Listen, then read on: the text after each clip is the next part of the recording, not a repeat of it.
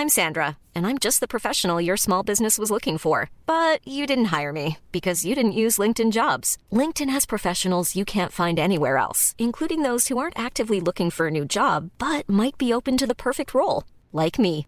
In a given month, over 70% of LinkedIn users don't visit other leading job sites. So if you're not looking on LinkedIn, you'll miss out on great candidates like Sandra. Start hiring professionals like a professional. Post your free job on linkedin.com/people today. This Mother's Day, celebrate the extraordinary women in your life with a heartfelt gift from Blue Nile. Whether it's for your mom, a mother figure, or yourself as a mom, find that perfect piece to express your love and appreciation. Explore Blue Nile's exquisite pearls and mesmerizing gemstones that she's sure to love. Enjoy fast shipping options like guaranteed free shipping and returns. Make this Mother's Day unforgettable with a piece from Blue Nile. Right now, get up to 50% off at BlueNile.com. That's BlueNile.com. Thanks for listening to the History Today podcast. In this episode, we welcome the historian Charles Freeman, who explains his new research into the origins of the Shroud of Turin. At History Today, we've been very excited by a remarkable piece of historical detective work, which we're very proud to publish in the November issue. It's by Charles Freeman, distinguished historian of the ancient world and an expert on the cult of relics, who has taken a fresh, in-depth look at the origins of the Shroud of Turin. Now this is, or at least has been so far, one of the great unsolved mysteries of history. So I want to ask Charles, who joins us here in our new offices, what prompted you to this remarkably detailed and, as it turns out, very illuminating investigation? Because there has been a great deal of research already on the Turin Shroud's origins.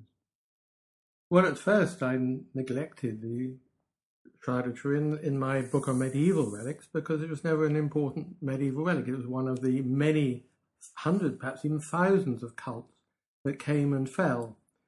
But it was only when I was researching for a tour I was going to take in Turin, basically looking at the Baroque architecture of the 17th, 18th centuries, that I found an engraving showing the shroud in a wonderful panorama of an exposition of probably of 1613, in which massed crowds, fusillades of gunfire, and every kind of drama as was associated with the unfurling of the shroud. And when you actually looked at the shroud, and it was an engraving by a very well-known engraver of his day, Antonio Tempesta, known for meticulous work in other subjects that he'd painted and engraved, I could see that there were all kinds of features on the images on the shroud which today have vanished. Immediately, this made me think, we're not looking today at a shroud which was as it was. And if you look at the mass of research that has been done by the so-called shrouders, and they're quite happy to be called that, most of them seem to assume that what you look at now in Turin, in the exposition coming up next year in 2015, is the shroud as it originally was. And they have tied themselves up into knots, trying to work out how possibly this image could have been created. But in fact, if you take as an assumption that this was a painted linen cloth from which the images have faded over centuries, suppose, and we can go further into this, that it was created and painted in the 14th century, it seems most probable, over the centuries, inevitably, particularly with a large number of expositions in the 17th century, it was bound to decay, and the images was bound to decay as it was folded and unfolded, thrown into all kinds of different expositions over the centuries.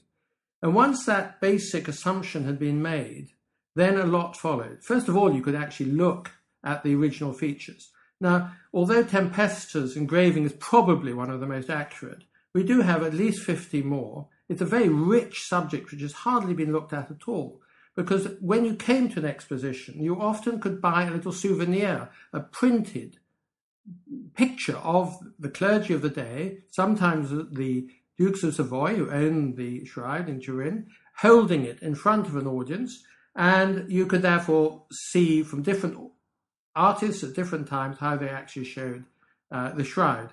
And you could put together the features which are now lost. And one of them was the crown of thorns, which you can't see today. The other is in all the depictions since 1578, you find a loincloth, which has now disappeared.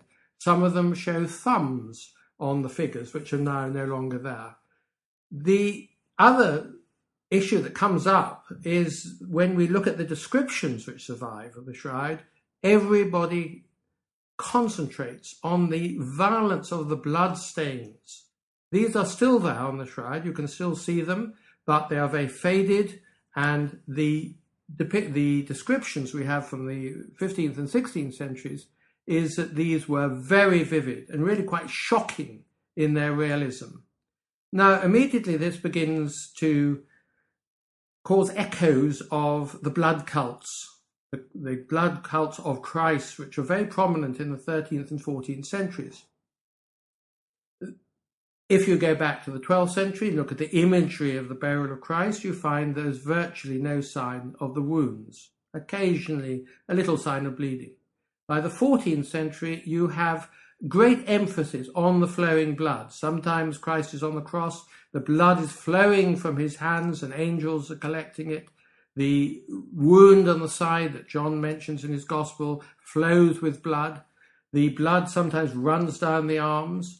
And the closer you look at the bloodstains on the shroud, the more you realize that actually these are very typical of the bloodstains shown in the iconography of the burial of Christ in the 14th century. And indeed, you draw comparisons with other works of that time as well. Yes, there's some very good comparisons. The one I have used is the Holcomb Bible. It's not really a Bible, it's a series of manuscript and depictions of scenes from the Passion of about 1330. It's now in the British Library in London, called the Holcomb Bible because it originally came from Holcomb Hall in the library there in Norfolk. It shows the crown of thorns in place on Christ's face and his head, and it shows the bloodstains running down his hair and across his brow. Very similar to what we actually see on the shroud even today.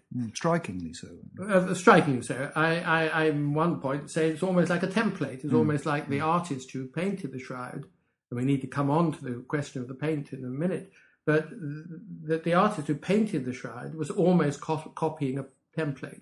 And again, what actually clinches this further is that the blood flowing down the arms, which is very typical of the 14th century, is also seen on the arms of the man on the shroud.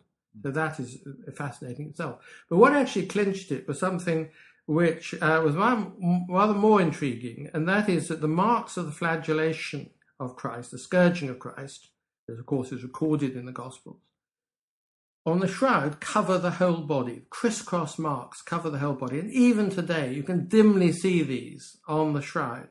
Now, we have no evidence at all from earlier than 1290 is about the earliest I found. Other scholars have suggested 1300 of an all-over flagellation like this. It just doesn't seem to exist in the iconography. And what actually caused what was quite a dramatic change in the way that the flagellation was represented seems to have been the attempt to search through the Old Testament to find premonitions, as you might say, of what Christ would suffer in his passion. And the particular verse that stood out was Isaiah chapter 1, verse 6, where it talks of someone who is beaten from the crown of his head to the tips of his toes. And it seems that this was the catalyst for actually creating in art the idea of Christ having been flagellated all over. And as I say, we've got no examples earlier than about 1290 or 1300. So we're coming closer, not only through the bloodstains, but also the marks of the flagellation, to really a 14th century image. Now, how could we sort of build on that? Well, the first question is, if the iconography seems pretty clear that this is a 14th century image. We have the first documentary evidence is of the shroud in a chapel at Liry in northern France near Troyes, where it was exhibited in the 1350s by Jeanne de Charnay, who was the wife of a very prominent French knight, Geoffrey de Charnay, who was fighting with the King of France and was doing a lot of diplomatic missions for him in the 1350s and was going to die in Poitiers in 1356 in the wars against the English, the famous 100 Years' War. She seems to have been on her own, as far as we can ascertain, in this chapel, and it's probably she and the clergy who decided to put up this painted cloth as a real relic, the real burial shroud of Christ. Very quickly stamped on by the local bishop. These were the traumatic years after the Black Death. Everybody was highly distressed and distraught, and many of these cults suddenly sprung up as people were looking for some kind of spiritual salvation in the drama following the enormous drop in population of the Black Death. But the bishop shuts it up, and for 30 years we don't hear about the shroud, and then it re-emerges. Geoffrey de Charnay's son starts exhibiting again in 1390. But something dramatic has happened, that the anti-pope, Clement VII, the anti-pope, as he's not accepted in the legitimate lines of popes at a time when there were competing popes, accepts that this can be shown, it can be exposed, but it has to be said at every exposition, this is not the real burial cloth. Now, this is a really important point because it shows that the church did not think it was a forgery. It doesn't think that anybody had been trying to deceive anybody. But what clearly has happened is something has given the shroud spiritual status. And the most likely thing is, because we have many hundreds of other examples, is that some kind of miracle was associated with it. It may have been, for instance, that in the 1350s, that although it was never, in fact, the burial cloth, or believed by the church to be, that in fact some pilgrim who visited recorded a miracle, and for some reason this stuck, and this was what gave the shroud a spiritual status, which allowed it to be venerated, and as it still is today, and that is the situation that Pope Francis has reiterated.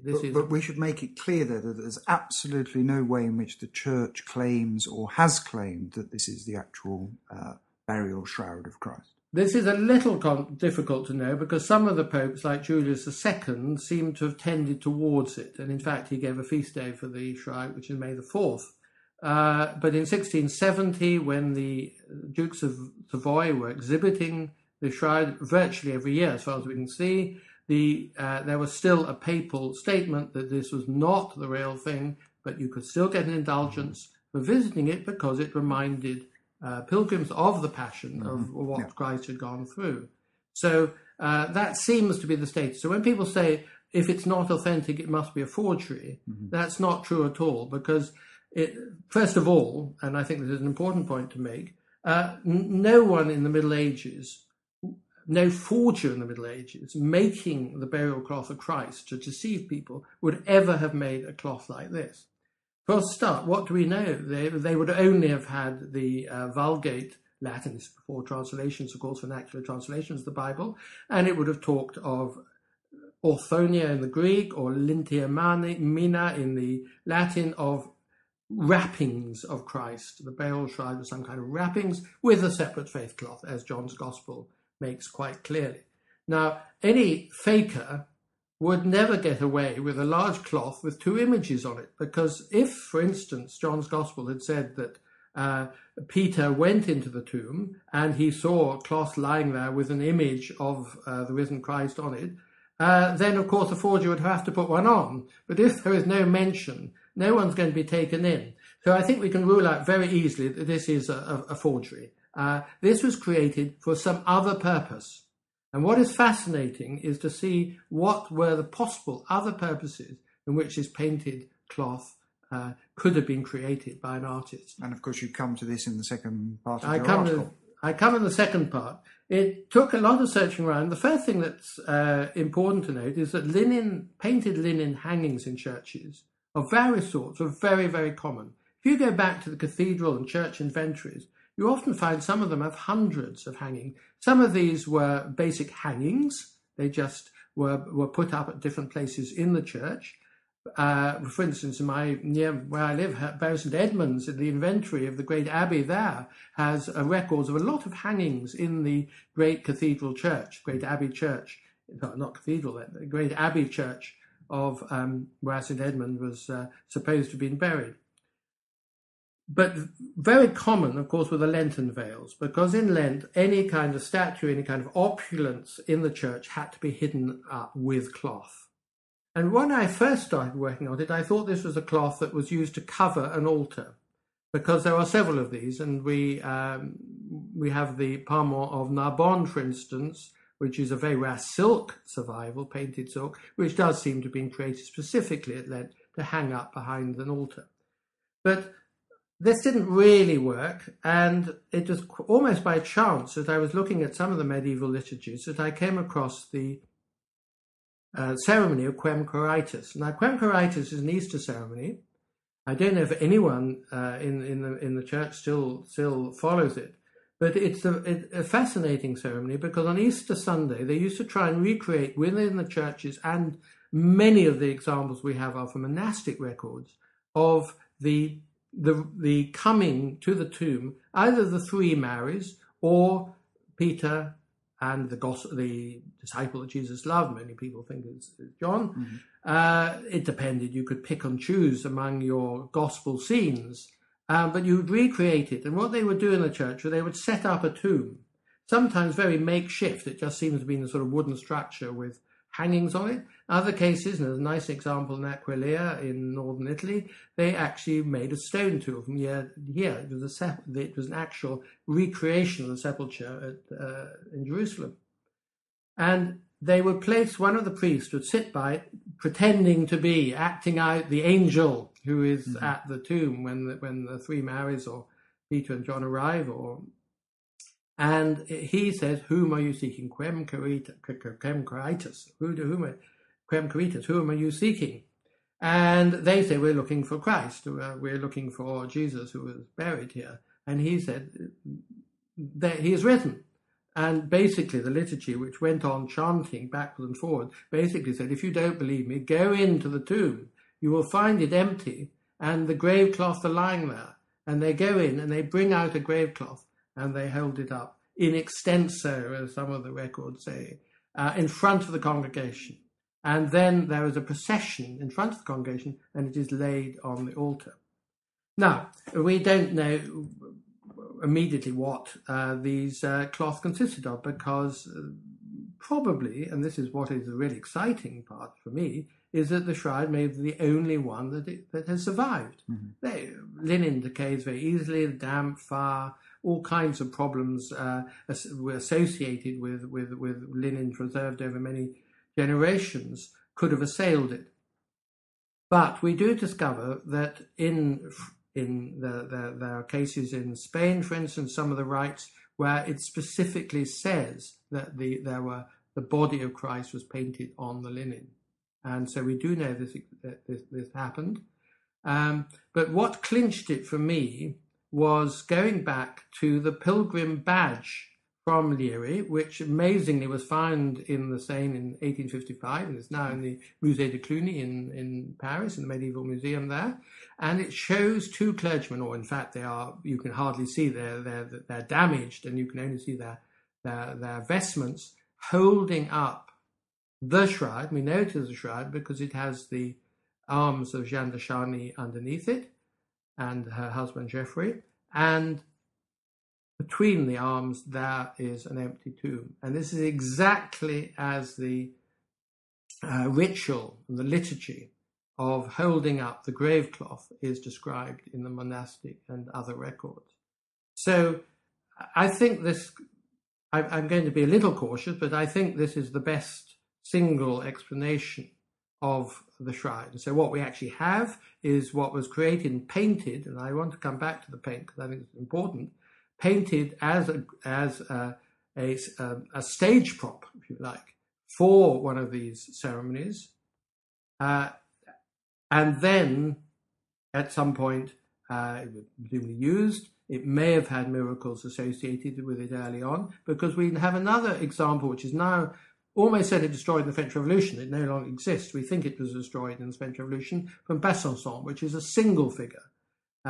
Very similar to the shroud, but much earlier in the sense there's no blood stains. But it's a figure lying as the man on the shroud is, with with his hands over his pelvic area. It's much cruder. It's a cruder. Yeah. And I think a lot of these grave cloths were basically created on the spot by a local artist who who knew what he was supposed to do, but wasn't able to do it very well. And I think this is maybe that the shroud is probably more sophisticated than that. No. But that we do, there is a record that was associated with somebody being risen from the dead. They either touched it or whatever. So we've got that possibility. And at some point, completely unknown, it arrived in Newry in the church there.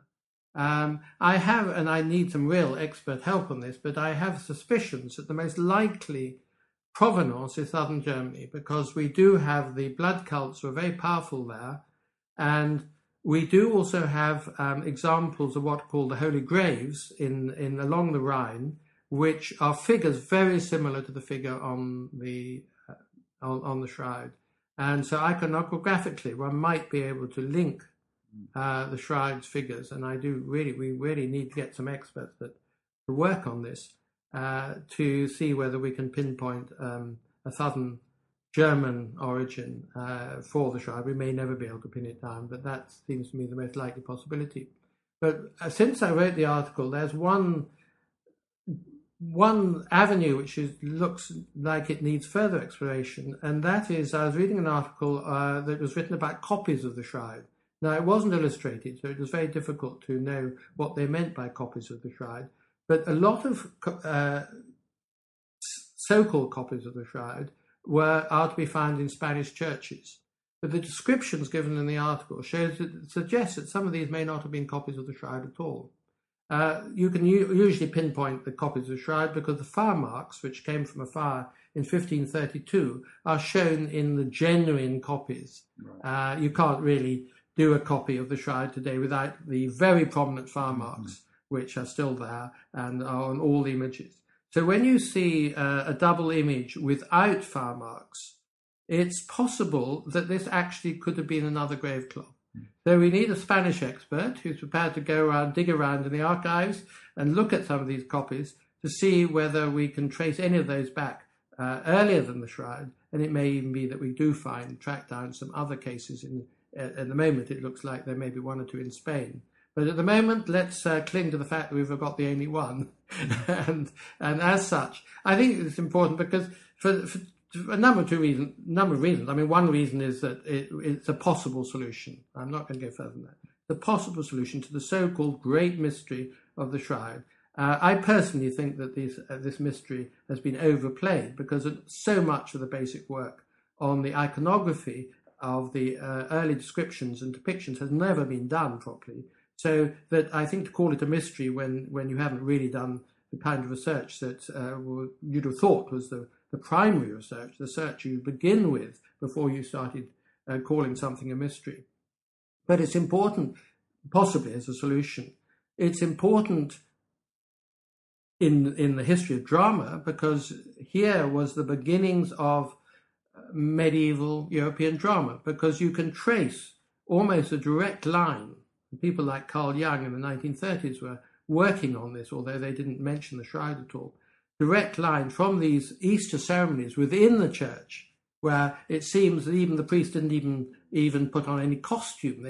Everybody sort of knew what part they were playing, out into the passion plays of the medieval streets that we all know about.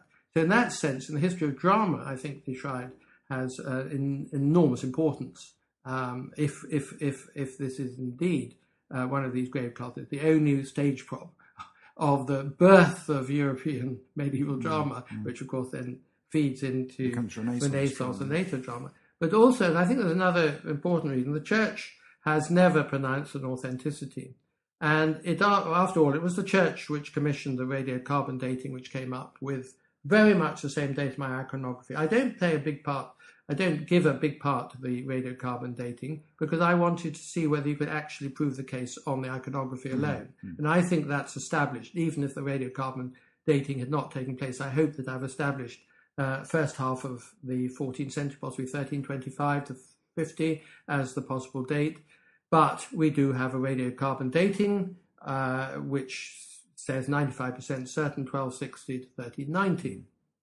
which fits, of course, absolutely perfectly. But the church commissioned that. The church accepted it. It has never officially said that it does not believe that was a fair assessment of its age. But what we have created for the church is a spiritual significance for the shrine. If we said, as many people do without thinking, if it's not authentic, if it's 1330, it therefore is a fake and a forgery, well, then it leaves the church in a bit of a mess. But if you're actually saying, as I think is correct to say, no, this is not a fake. It was never intended to be a fake. It was actually had a spiritual purpose. It had a function of being part of the great celebration of Easter. And as such, it is fixed right within the medieval spiritual ethos in a way that no fake or forgery would, of course, ever get near. So I'm hoping that the church can see this as, from their point of view, as an acceptable solution, because it, of course, does nothing to undermine the veneration in which the shrine has been held now for over 600 years and will continue to be venerated in the great exposition they're planning for 2015. Excellent. Well, thank you, Charles. It's a fascinating article, I have to say. And I think a convincing one. As you say, although obviously there is some more work to be done. There's a lot more work to be done, but we're extremely proud to be publishing it, and congratulations on what you've done. It's available in the November edition of the magazine, on the digital edition, and on the website too. So I hope everyone enjoys it. Normally, being a little extra might be a bit much, but not when it comes to healthcare. That's why United Healthcare's Health Protector Guard fixed indemnity insurance plans, underwritten by Golden Rule Insurance Company, supplement your primary plan so you manage out-of-pocket costs. Learn more at UH1.com. Hi, I'm Daniel, founder of Pretty Litter. Cats and cat owners deserve better than any old-fashioned litter. That's why I teamed up with scientists and veterinarians to create Pretty Litter. Its innovative crystal formula has superior odor control and weighs up to 80% less than clay litter. Pretty Litter even monitors health by changing colors to help detect early signs of potential illness. It's the world's smartest kitty litter. Go to prettylitter.com and use code ACAST for 20% off your first order and a free cat toy. Terms and conditions apply. See site for details. When you make decisions for your company, you look for the no-brainers. If you have a lot of mailing to do, Stamps.com is the ultimate no-brainer. Use the Stamps.com mobile app to mail everything you need to keep your business running with up to 89% off USPS and UPS. Make the same no-brainer decision as over 1 million other businesses with Stamps.com. Use code PROGRAM for a special offer. That's Stamps.com, code PROGRAM.